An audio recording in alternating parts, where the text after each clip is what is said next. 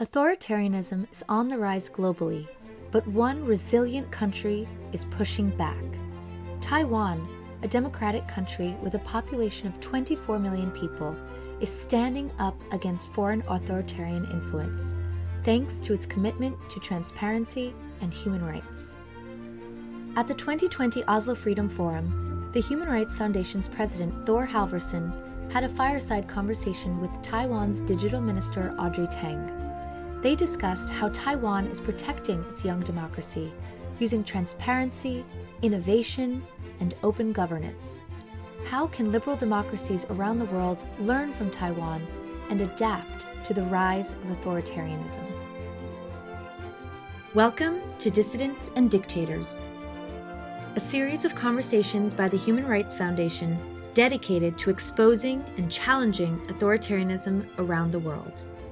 This episode was recorded during the 2020 Oslo Freedom Forum, a global gathering of activists and dissidents united in standing up to tyranny. Since 2009, individuals have come from across the world to educate, share, and inspire at the Oslo Freedom Forum. You can watch this programming on the Oslo Freedom Forum YouTube page or the Oslo Freedom Forum Facebook page.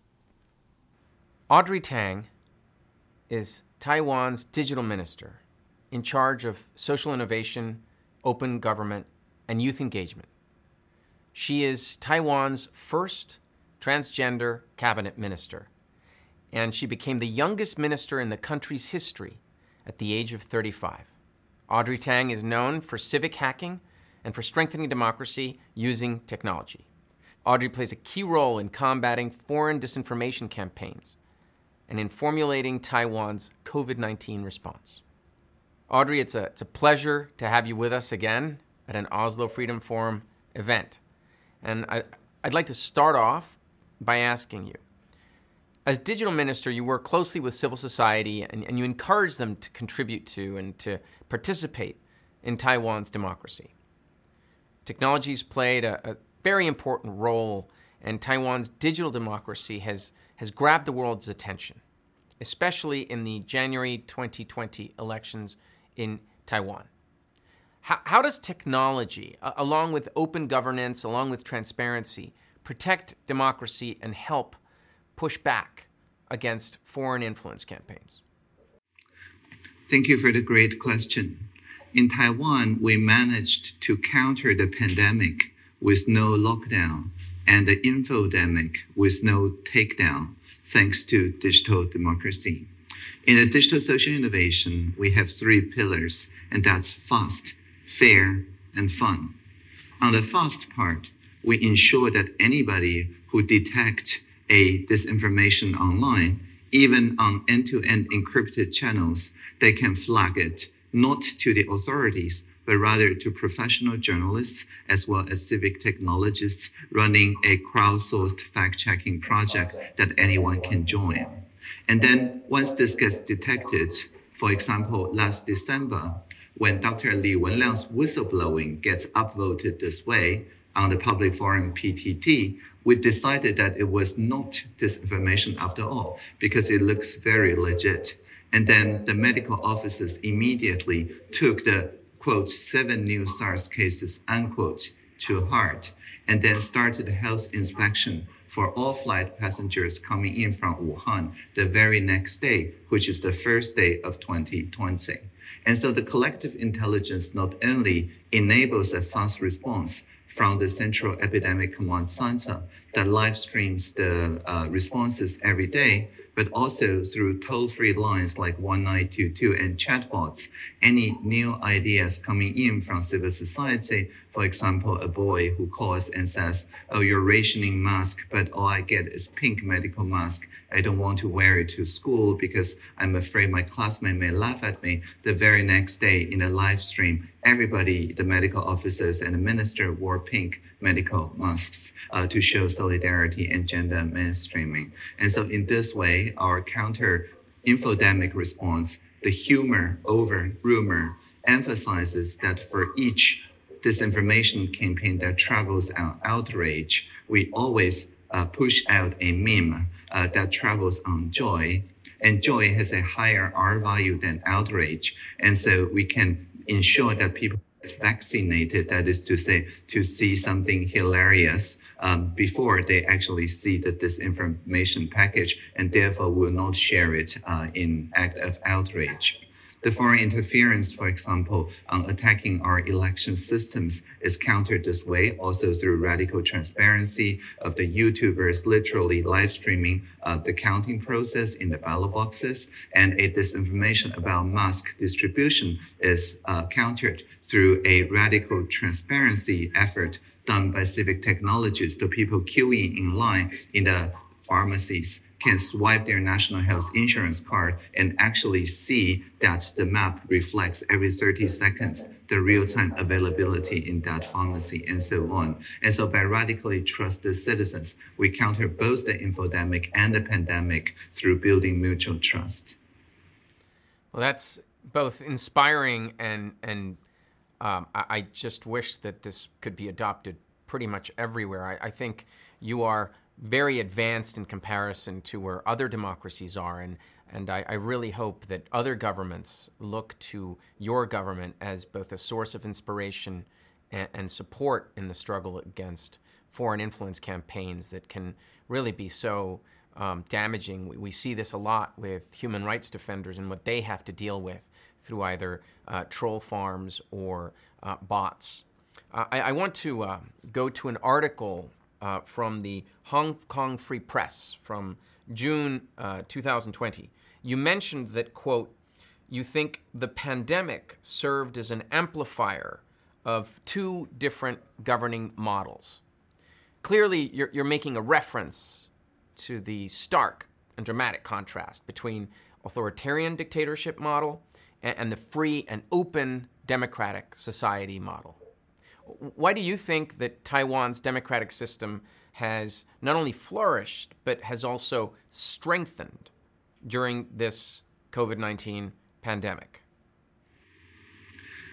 In Taiwan, we do not make the false trade-off or dilemma between having to sacrifice economic growth in order to counter the pandemic, or that in order to make sure that everybody still enjoys the freedom of doing business and movement and so on, we have to make sacrifices in terms of public health, right? Taiwan's record on both the counter-pandemic and also recording GDP growth this year has been the top of the world. And so by showing people that instead of the government knows everything, we instead say in Mandarin, 请你来, if you can do it, do it.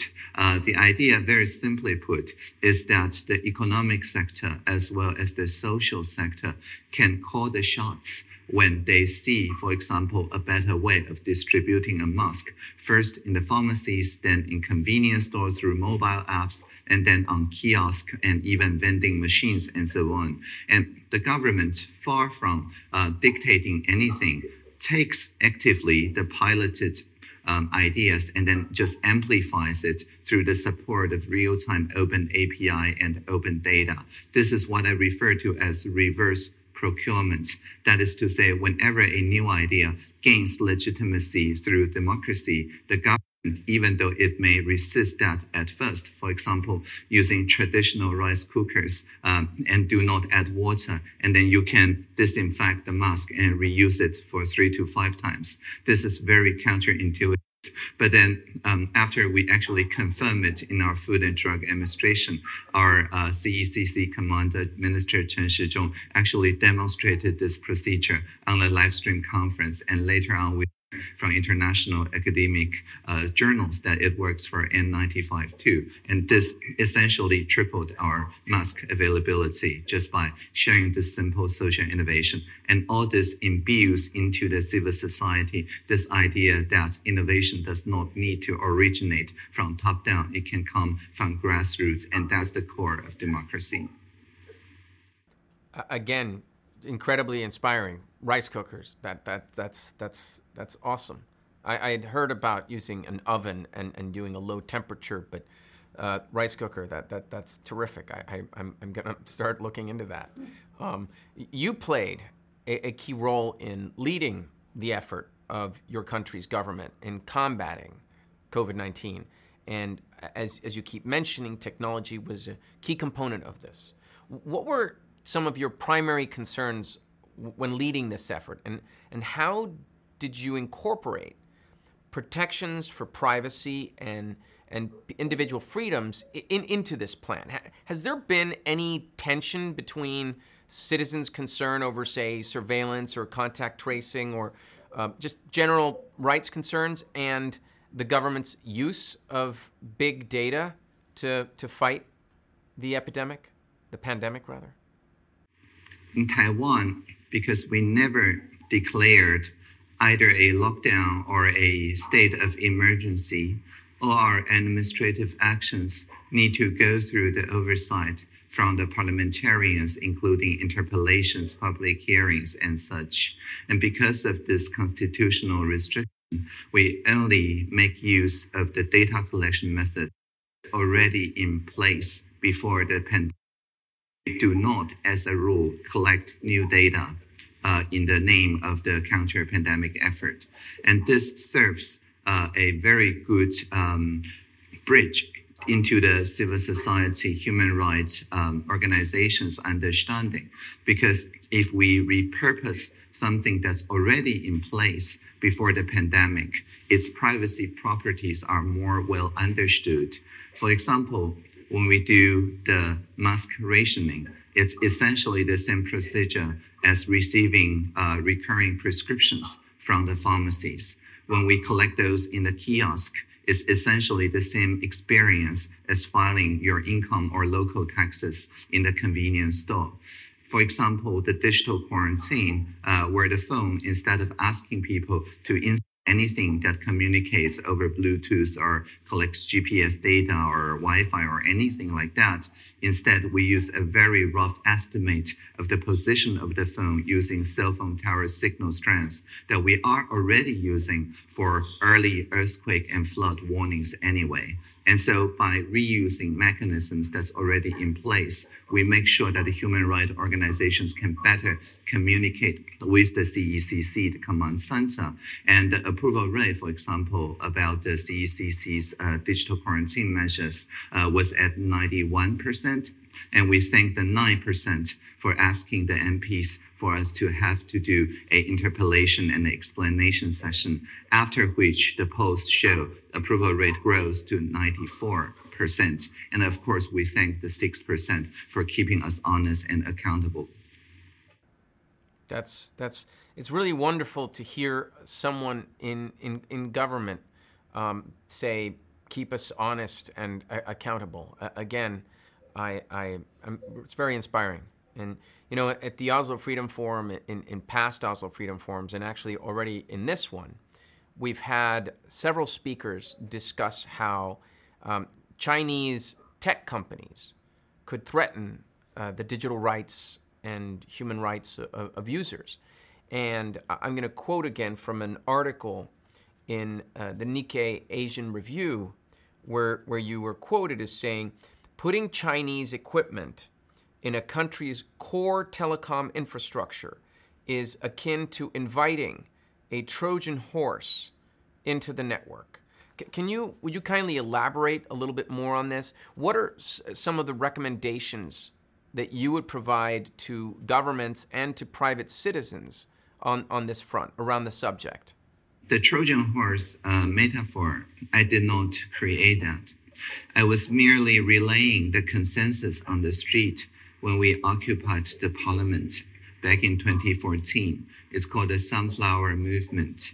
At that time, the students and people who are concerned about the so-called Cross-Strait Service and Trade Agreement occupied the parliament for 3 weeks, and each MPO in one corner of the occupied parliament deliberated on the street one particular aspect each of the CSSTA. And one of the deliberations there was about core communication infrastructure components made in the PRC, that's People's Republic of China regime, in the 4G communication network. So that Trojan horse metaphor was not coined because of 5G. Rather, it was coined 6 years ago for the 4G deployment. And the consensus on the street was that the overall total cost of ownership of having to reevaluate whether a supplier have been taken over by the Dang, the Chinese Communist Party, through one of its embedded party branches in every large enterprises in the PRC jurisdiction is too high. Because if you choose any particular component for your 4G network, it's likely that for 5G and other extended long-time evolution networks, you will be using components from the same suppliers as well.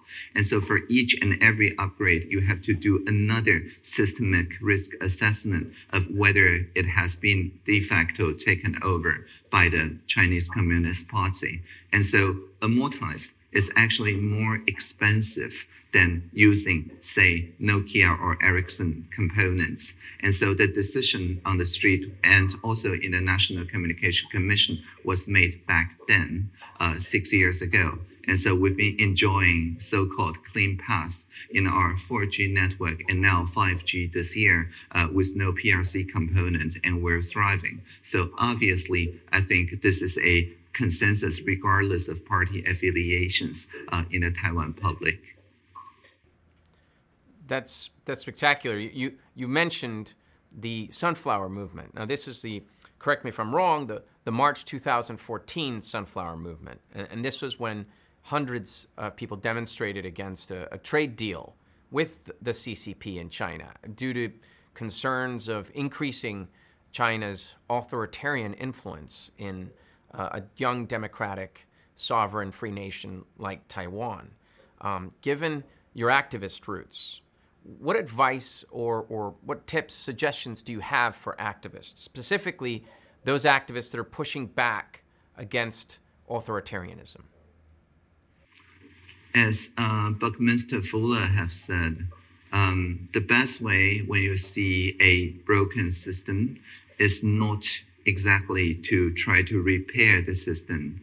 Instead, innovate, think of a new system that renders the old one obsolete. Indeed, in the Sunflower Movement, we have seen a police-centered, maybe 20 different NGO, each have their own center, and with horizontal connection enabled by the internet. Later on, we will see a very similar configuration in the umbrella movement in Hong Kong. Now, fast forward a few years, in the anti-ELAP protest, instead of 20 centers, we're now seeing maybe 2,000 centers. Each and every single person can start a flash mob or to compose Make Glory to Hong Kong together with a essentially adhocracy on LIHKG and other connected places. And these give people a taste of what it feels like to live democracy day to day. It's not just uploading 3 bits every 4 years to a ballot box, which is called voting, still very important. But far more interesting and important is to co-create reasonable things, solutions, decisions that we can all live with. And people who participate in this kind of co-creation, their minds gets changed, that whenever people feel anger, they no longer turn the anger into helplessness, but rather into social outrage, which is an impulse for co-creation. And so my main suggestion is to not take this personal, but take it social. That's, I think one word we could add to that is hope, which is the opposite of helplessness. And if I could, you just mentioned Hong Kong. The people of Hong Kong look to Taiwan as an inspiration due to Taiwan's own history of transitioning to democracy after having been an authoritarian country, which is often a reminder to people who have this silly idea that a country like, for instance, China under the CCP must remain a dictatorship because they're built that way. Yet, in fact, Taiwan proves that you can make that shift. And Hong Kong is in a precarious situation. What do you think are some of the other lessons, especially regarding digital democracy and innovation that Hong Kongers can learn from the Taiwanese, and vice versa, maybe as by the same token, in terms of hope and helplessness, what have the Taiwanese learned from Hong Kongers? Well, in terms of the, quote, be water, unquote, leaderless form, or, well, more than 2,000 leaders, so it's not very countable anyway, might as well be leaderless form of social organization. I think anywhere from Taiwan to Barcelona to everywhere in the world is learning from Hong Kong. They are definitely at the forefront of this be form of activism, compared to which the sunflower is but a seed, a prototype. So we are all learning from Hong Kong. And also in the early days of Taiwan's young democracy, as you mentioned, when we just lifted the martial law in the 80s, we rely in large part on the freedom of the press, especially international correspondents, journalists, and so on in Hong Kong, to help working out what we have not learned because of systemic authoritarianism in the dictatorship era in Taiwan. And so that greatly sped up Taiwan's democratic activists' outreach to the world through the help from the journalists and activists in Hong Kong. And so we have been, I guess, returning the favor in the past few years when Reporter Without Borders moved their headquarters to Taipei, when the Oslo Freedom Forum sets up physically in Taipei, and many other events such as these as well. We made sure that the Hong Kong people can safely in Taiwan not only share their experience, but also, as you mentioned, radiate a message of hope that if the liberal democratic countries all keep our eyes, a watchful coalition on the Hong Kong situation, then it will not deteriorate. It will not suffer because of neglect. And that role Taiwan's very much willing to play in addition to offer, for example, student exchange and safety programs and so on. We have a special office for this. Well, if we can take a view, if we can scope out from Hong Kong and Taiwan and talk about other liberal democracies, how do you think they can better adapt to the rise of authoritarianism? Yeah, I think we need not only to play defensive here, but also aggressively make sure that the innovations, what we call the Taiwan model, that you can take care of the economic growth without restricting essential freedoms. That is a very powerful message to share and exchange with the world. Recently, the Czech Republic's head of the Senate visited Taiwan and declared that, and I quote, I am Taiwanese, unquote, paying kind of homage to the Ich bin ein Berliner quite a few decades ago, because they also agree with this message, right? The message that with the proper co-creation across sectors in a society, we do not have to polarize or divide among ourselves just because we're a liberal democracy. Rather, we can ensure that everybody plays a role in the social mobilization against the pandemic and also the infodemic. And so that is the main message that we want to send. And for more, consult Taiwan Can Help Us.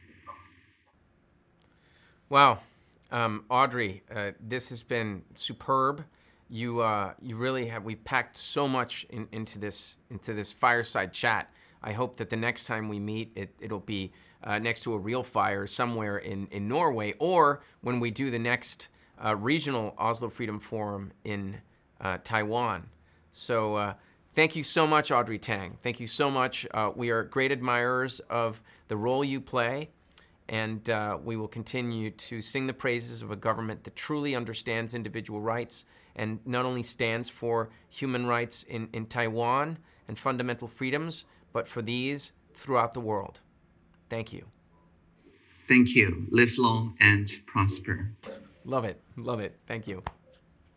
Cool. Wonderful. Okay, well, no, that was just the rehearsal, right? We're going to do it again. We're going to do it again, right? Yeah, that was dress rehearsal, right?